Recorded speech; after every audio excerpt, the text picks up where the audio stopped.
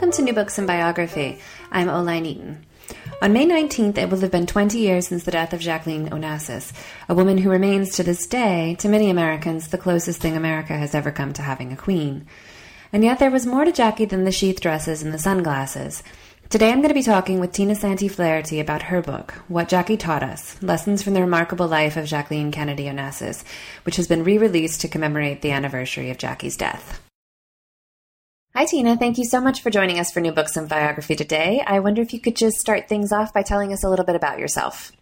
Well, okay. I don't want to take too much time talking about myself, but as you know, I'm from the South, born in the same city where you were, Memphis, Tennessee.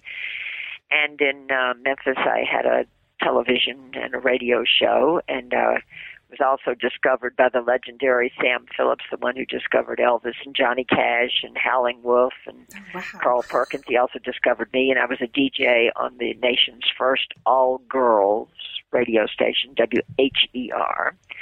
Then I came to New York and worked in advertising and ultimately wound up as the first female vice president of Colgate-Palmolive, reporting to the CEO. And at the time, there were only 4 other women like me in America that in a Fortune 100 company that held similar positions. Mm-hmm.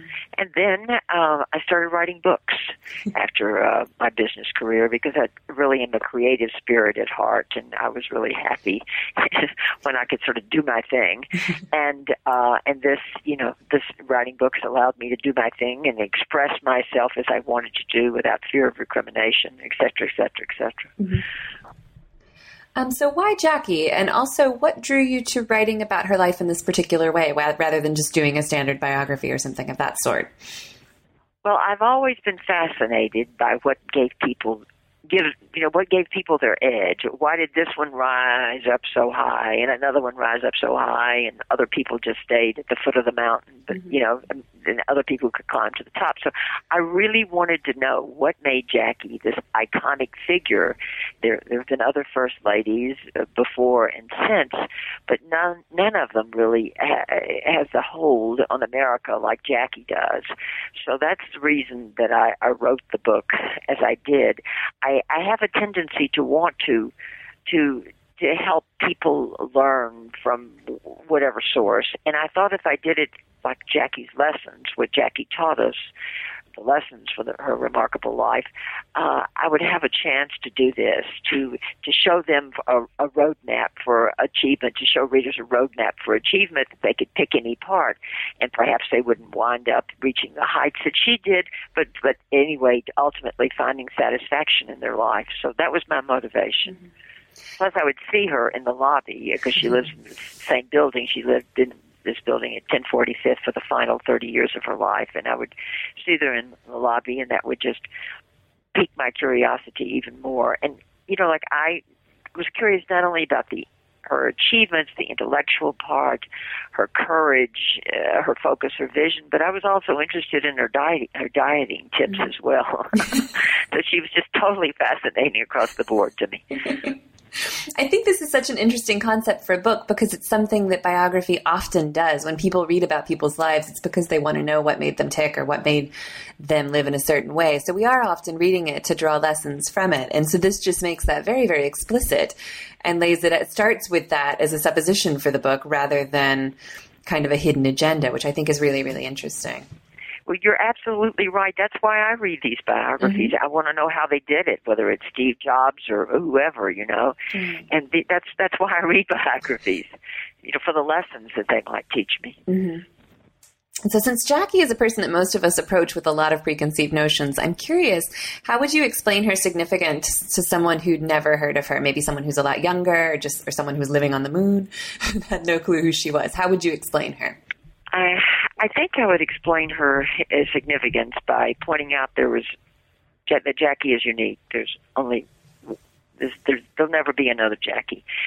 And I think I'd stress the fact that it was Jackie who changed the image of Americans in much of the civilized world. Before we were like the ugly Americans with not much knowledge of music, art, literature, or even in the culinary arts. Jackie changed all of that, and because she herself personified the opposite and was the epitome of a sophisticated cultural woman. It was important to her, and so I think that she almost single-handedly changed the way America was perceived at home and abroad. Should I give you a few examples? Yeah, sure. Okay. See, what Jackie did was that she chose to showcase the arts, and that's the way that she helped change the image of America.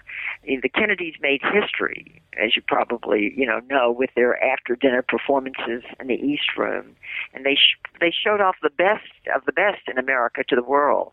And Jackie successfully made the White House America's bastion of culture. The famous invitation to Pablo Casals, the famed cellist, when she invited him to perform. That was that was the first time in 160 years that chamber music had been played in the White House. Earlier, it was during Thomas Jefferson's administration. But so that's music, and then say in terms of other musicians, so she invited internationally known composers like Leonard Bernstein and Aaron Copland to perform, and she invited some of the world's greatest actors, Basil Rathbone and Frederick March, to recite excerpts from classical drama and fiction. And she got good food in the White House, too, remember? Renee, I think his last name was Verdun. Mm-hmm. I could be pronouncing that wrong. But anyway, his first name was certainly Renee. But anyway, she got good food in the White House, and she entertained in the manner that she had seen done in Europe, during her student days, her junior year abroad, when she went to school at the Sorbonne. I mean, she went to glittering dinner parties where, the best of food and wine was served, and the emphasis was on stimulating conversation and so on. For example, in the White House, they used to use these big horseshoe tables with tall candelabras. Jackie put a stop to that. She did tables of 8 with flowers in the middle, and of course cigarettes were popular then, and people smoked with like little vases and vials of cigarettes and so on, and ashtrays and so on. But she made it the dinners intimate and personable, where people could reach out to each other. Leonard Bernstein said the difference to him was like night and day from when he was there during the Eisenhower administration versus the Kennedy years. So could you walk us through one of the lessons in the book, just so listeners can get a sense of the interplay between the story and the leadership skills that you're talking about? Well, I think I'd probably start with the first one, the first chapter, which is self-awareness. You're probably familiar with Ted Kennedy, Senator Ted Kennedy, her brother-in-law's quote, and he said, quote, "No one else looked like her, spoke like her, or was so original in the way she did things. No one we knew ever had a better sense of self." He said that at her funeral, May 23rd, 1994. But Jackie, well, the one lesson is that you have to know your strong suits and your weak suits in order to achieve, because then you emphasize your strong suits and you avoid your weak suits. And Jackie knew what her strong suits were, and she avoided her weakness. This is one example. On her first date with Jack Kennedy, out of Washington, he invited her to a Hyannisport, and they all played. The Kennedys were a sportive lot. They all were playing touch football together, including Jackie, and she broke her ankle. Well, then and there, she decided no more touch football because she knew she wasn't any good at it. Instead, she talked about art and literature with Joseph Kennedy, Jack's father, on the porch. And it was those stimulating talks and the interplay between the two that convinced Joseph Kennedy that this was the right woman for his son to marry. So, knowing her weak suits and her strong suits certainly helped. One of the essays in the book is by Andrew Roberts, who you might know his name because writes a lot of books about Napoleon, but and Churchill as well. Churchill's my male hero and Jackie's my female hero. But as Andrew points out, is that Jackie and Napoleon were very similar in the fact that they knew what they were best at, and they went for it, even though, there's a big difference in the field of in the arena in which they perform. But as Andrew says in the essay, he says, yet allied to talent, charm, intelligence, hard work, and other virtues, such as those that both Napoleon Bonaparte and Jacqueline Kennedy possessed in great measure. The self-confidence that springs from self-awareness can be one of the great naturally creative forces. So I think that, just finding out, who you are, and there's many ways that you can find out who you are. You can, for example, you can take some sophisticated aptitude tests, not the kind that you mark things off on a list, but some very sophisticated aptitude tests, such as the Johnson O'Connor is just one of them that started at GE. It's a course, I don't even know how much it costs these days, but they test your verbal abilities, they test your mechanical abilities, and so on. But you have to know what you're good at. I sent my kids through it, and I thought I'd take it myself. And they gave me some wiggly blocks to take apart and put together, and then I couldn't put them together. I was so frustrated, and I said, "What difference does this make?" They said, They said your spatial dimension skills are not that good. Don't be an architect, don't be a photographer, etc., etc. Then I suddenly knew why I couldn't read house plans. Whenever I would remodel something, they said the door goes here, but you have to know what you're good at. But then they gave me a simple sentence to test my verbal skills, and they said I was off the chart. It gave me a one-liner, and they said most people, you just give them a sentence. A woman called Tina was talking to a reporter in London. They couldn't get beyond that. So you have to know, what you've got. You have to know what your God-given talents are. Mm-hmm. And Jackie was very well aware of that. And I think this chapter on self-awareness, explains it in good detail, and it shows why Jackie really was able to achieve what she did. Mm-hmm.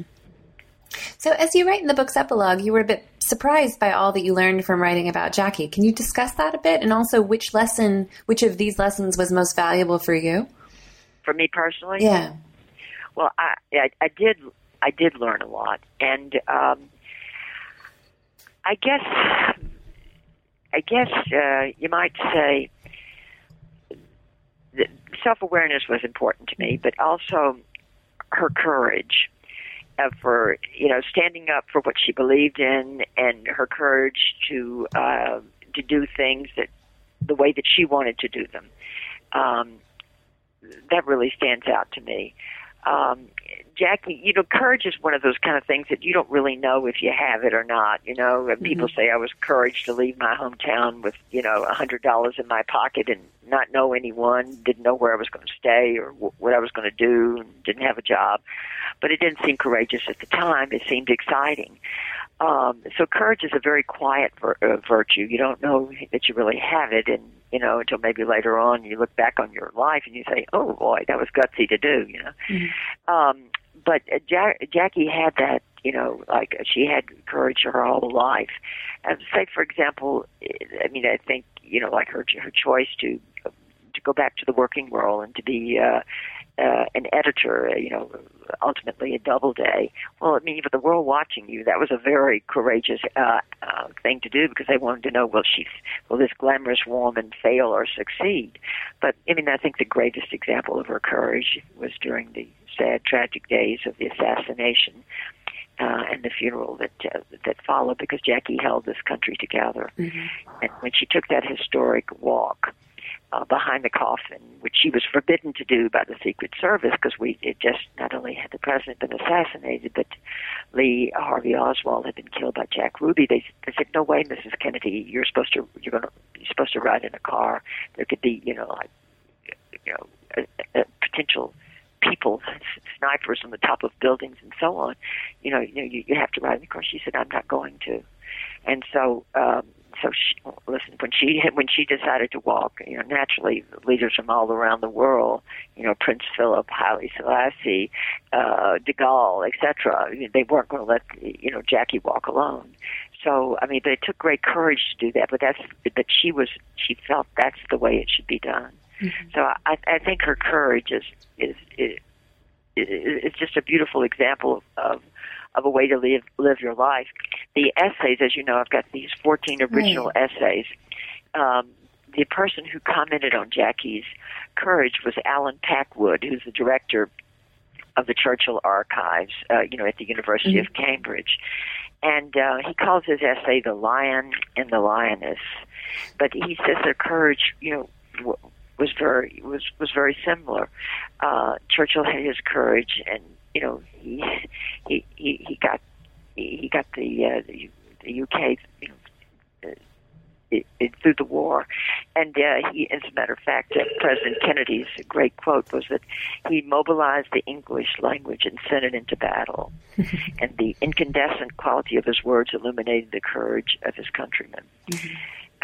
So I think courage is really important to me personally, and I think you need to lead a life of courage if you're going to achieve anything, because I can look at people who've mortgaged their apartments or their house to start a business, and some of them were very, very successful, but it takes guts and courage to really reach as I say, the summit. Look at Steve Jobs, building computers with Woz back in his garage, but and not listening to discouragement and so on. It takes guts. It does. Yes. You mentioned the essays. I actually wanted to, because the Hank O'Neill one had probably my favorite anecdote that I'd never heard before about how Jackie was putting ice cubes and Bernice Abbott's I don't know if it was wine or if it was liquor in her wine, watering it down so that Bernice Abbott would be able to make it to the dinner at that exhibit. I thought that was a great little story that I'd never heard before. So the new essays that were added in this edition were really a delight to read, and it was interesting to see how they played off the themes that you had already developed as well. Yeah, I thought that was interesting too. Yeah. That was, but that's vintage Jackie. Mm-hmm. That's what I was going to ask you. Are there any elements of Jackie's personality that you think are missing from her public image now, from the way that we look at her now? Well, yes, I don't think people realize how intelligent she was and what leadership skills that she has.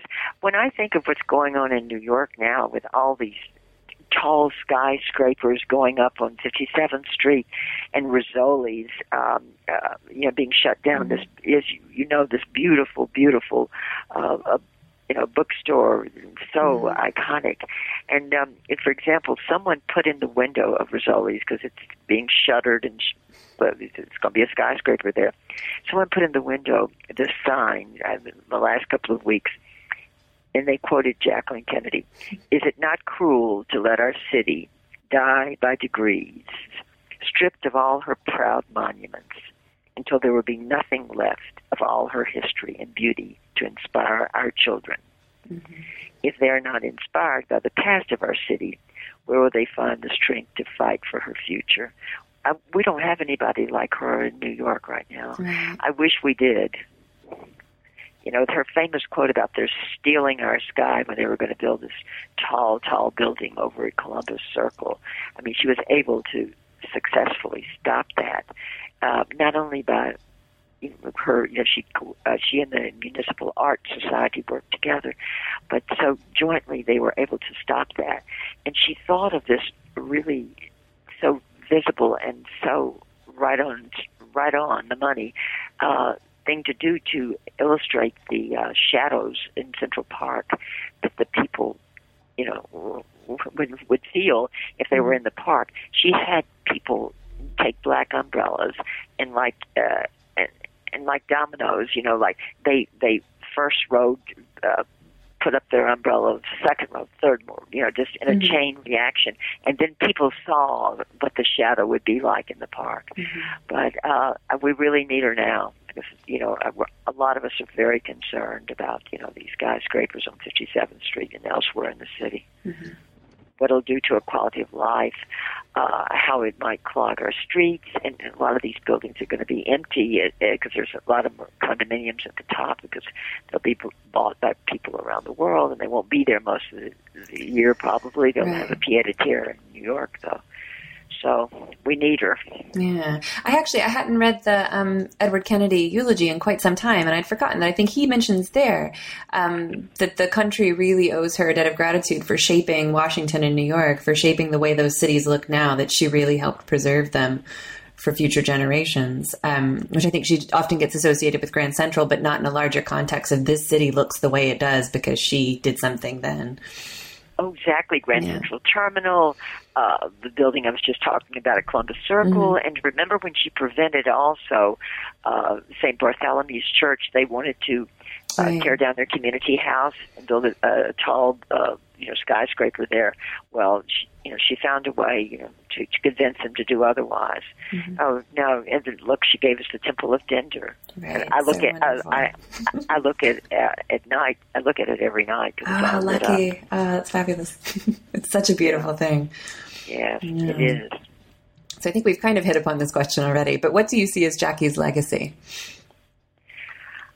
I see her legacy as a woman of courage, but I also see her legacy as a very creative individual who stepped forth when it was necessary to do the right thing by our country. And I'm talking about how she saved those historic homes at Lafayette Square in Washington, D.C. I'm talking about the things that I just referred to, Grand Central Terminal and beyond, or the Temple of Dender. So I think she will, part of her strongest part, well, one of the strongest parts of her legacy will be historic preservation. I think also she proved something that it's not easy for some attractive women to do. She proved that it was possible to be famous, glamorous, and serious at the same time. A lot of women are stereotyped, except maybe if they're attractive in Hollywood, you're not, of course, or in the fashion industry or the beauty industry, but in corporate America, politics, et cetera, they can focus on your style over substance, which is so wrong. I mean, just because a woman happens to be attractive, people don't go beyond that as far as they should, unless they're constantly exposed to the individual. But there were a lot of smarts underneath that pillbox hat that I don't think people realize. I think most people focus maybe on the more, and it's understandable, that's what, maybe they haven't studied her as much as you and I have, but they focus on, her bravery at the time of the assassination, and they also focus on her superb taste, on her big dark sunglasses and the way that she put herself together, never too much, always removing a piece of jewelry or hiding her pearls in the collar of her neck, et cetera. So I think that's the image of most people have of her, which is not a bad image or anything like that. But Jackie was a very complex woman, and there were many, many moving parts of her. So do you have a favorite Jackie story? Favorite Jackie story? Well, I liked her way with words because, like you, I like words. And I liked her quote, that we just discussed about they're stealing our skies. But I also, when Onassis died, she gave a beautiful and a quote without getting too personal. Like he met me at a time. I've got it in my book. I'll have to find it for you. But he met me at a time when my life was engulfed in shadows, and he brought me into a world of, et cetera, et cetera, et cetera. But I like the way that she handled that, because at the time they were estranged. She was just always perfect in her words. I can hardly think of a time that that she misspoke. Right. And when Frank Sinatra called her America's Queen, I think he was right on, right on the money. Do you think that interest in her will continue? Oh, I mean, obviously it's 20 years later and we're still talking about it. Oh, I think I think the world will always be fascinated with with the Kennedys, but particularly Jack and Jackie, you know, the king and the queen of the Kennedys. And I think as you get to know Jackie more and her achievements and get to know these parts of her that I'm talking about, you know, you can't, I mean, my admiration for her in 10 years has grown even larger. And I was, you know, I was a Jackie fan before. Oh, here's the exact Aristotle, the quote she gave about Aristotle Onassis. Aristotle Onassis rescued me at a time when my life was engulfed with shadows. He brought me into a world where one could find both happiness and love. We lived through many beautiful experiences together, which cannot be forgotten, and for which I will be eternally grateful. Jackie took the high road in all of her quotes. You know, Onassis was trying to bring her down in the press, and, you know, she didn't participate in that. Well, thank you so much for talking with us today about what Jackie taught us. I've been talking today with Tina Santi Flaherty about her book, What Jackie Taught Us, Lessons from the Remarkable Life of Jacqueline Kennedy Onassis. I'm Oline Eaton. This is New Books and Biography. Thanks for listening.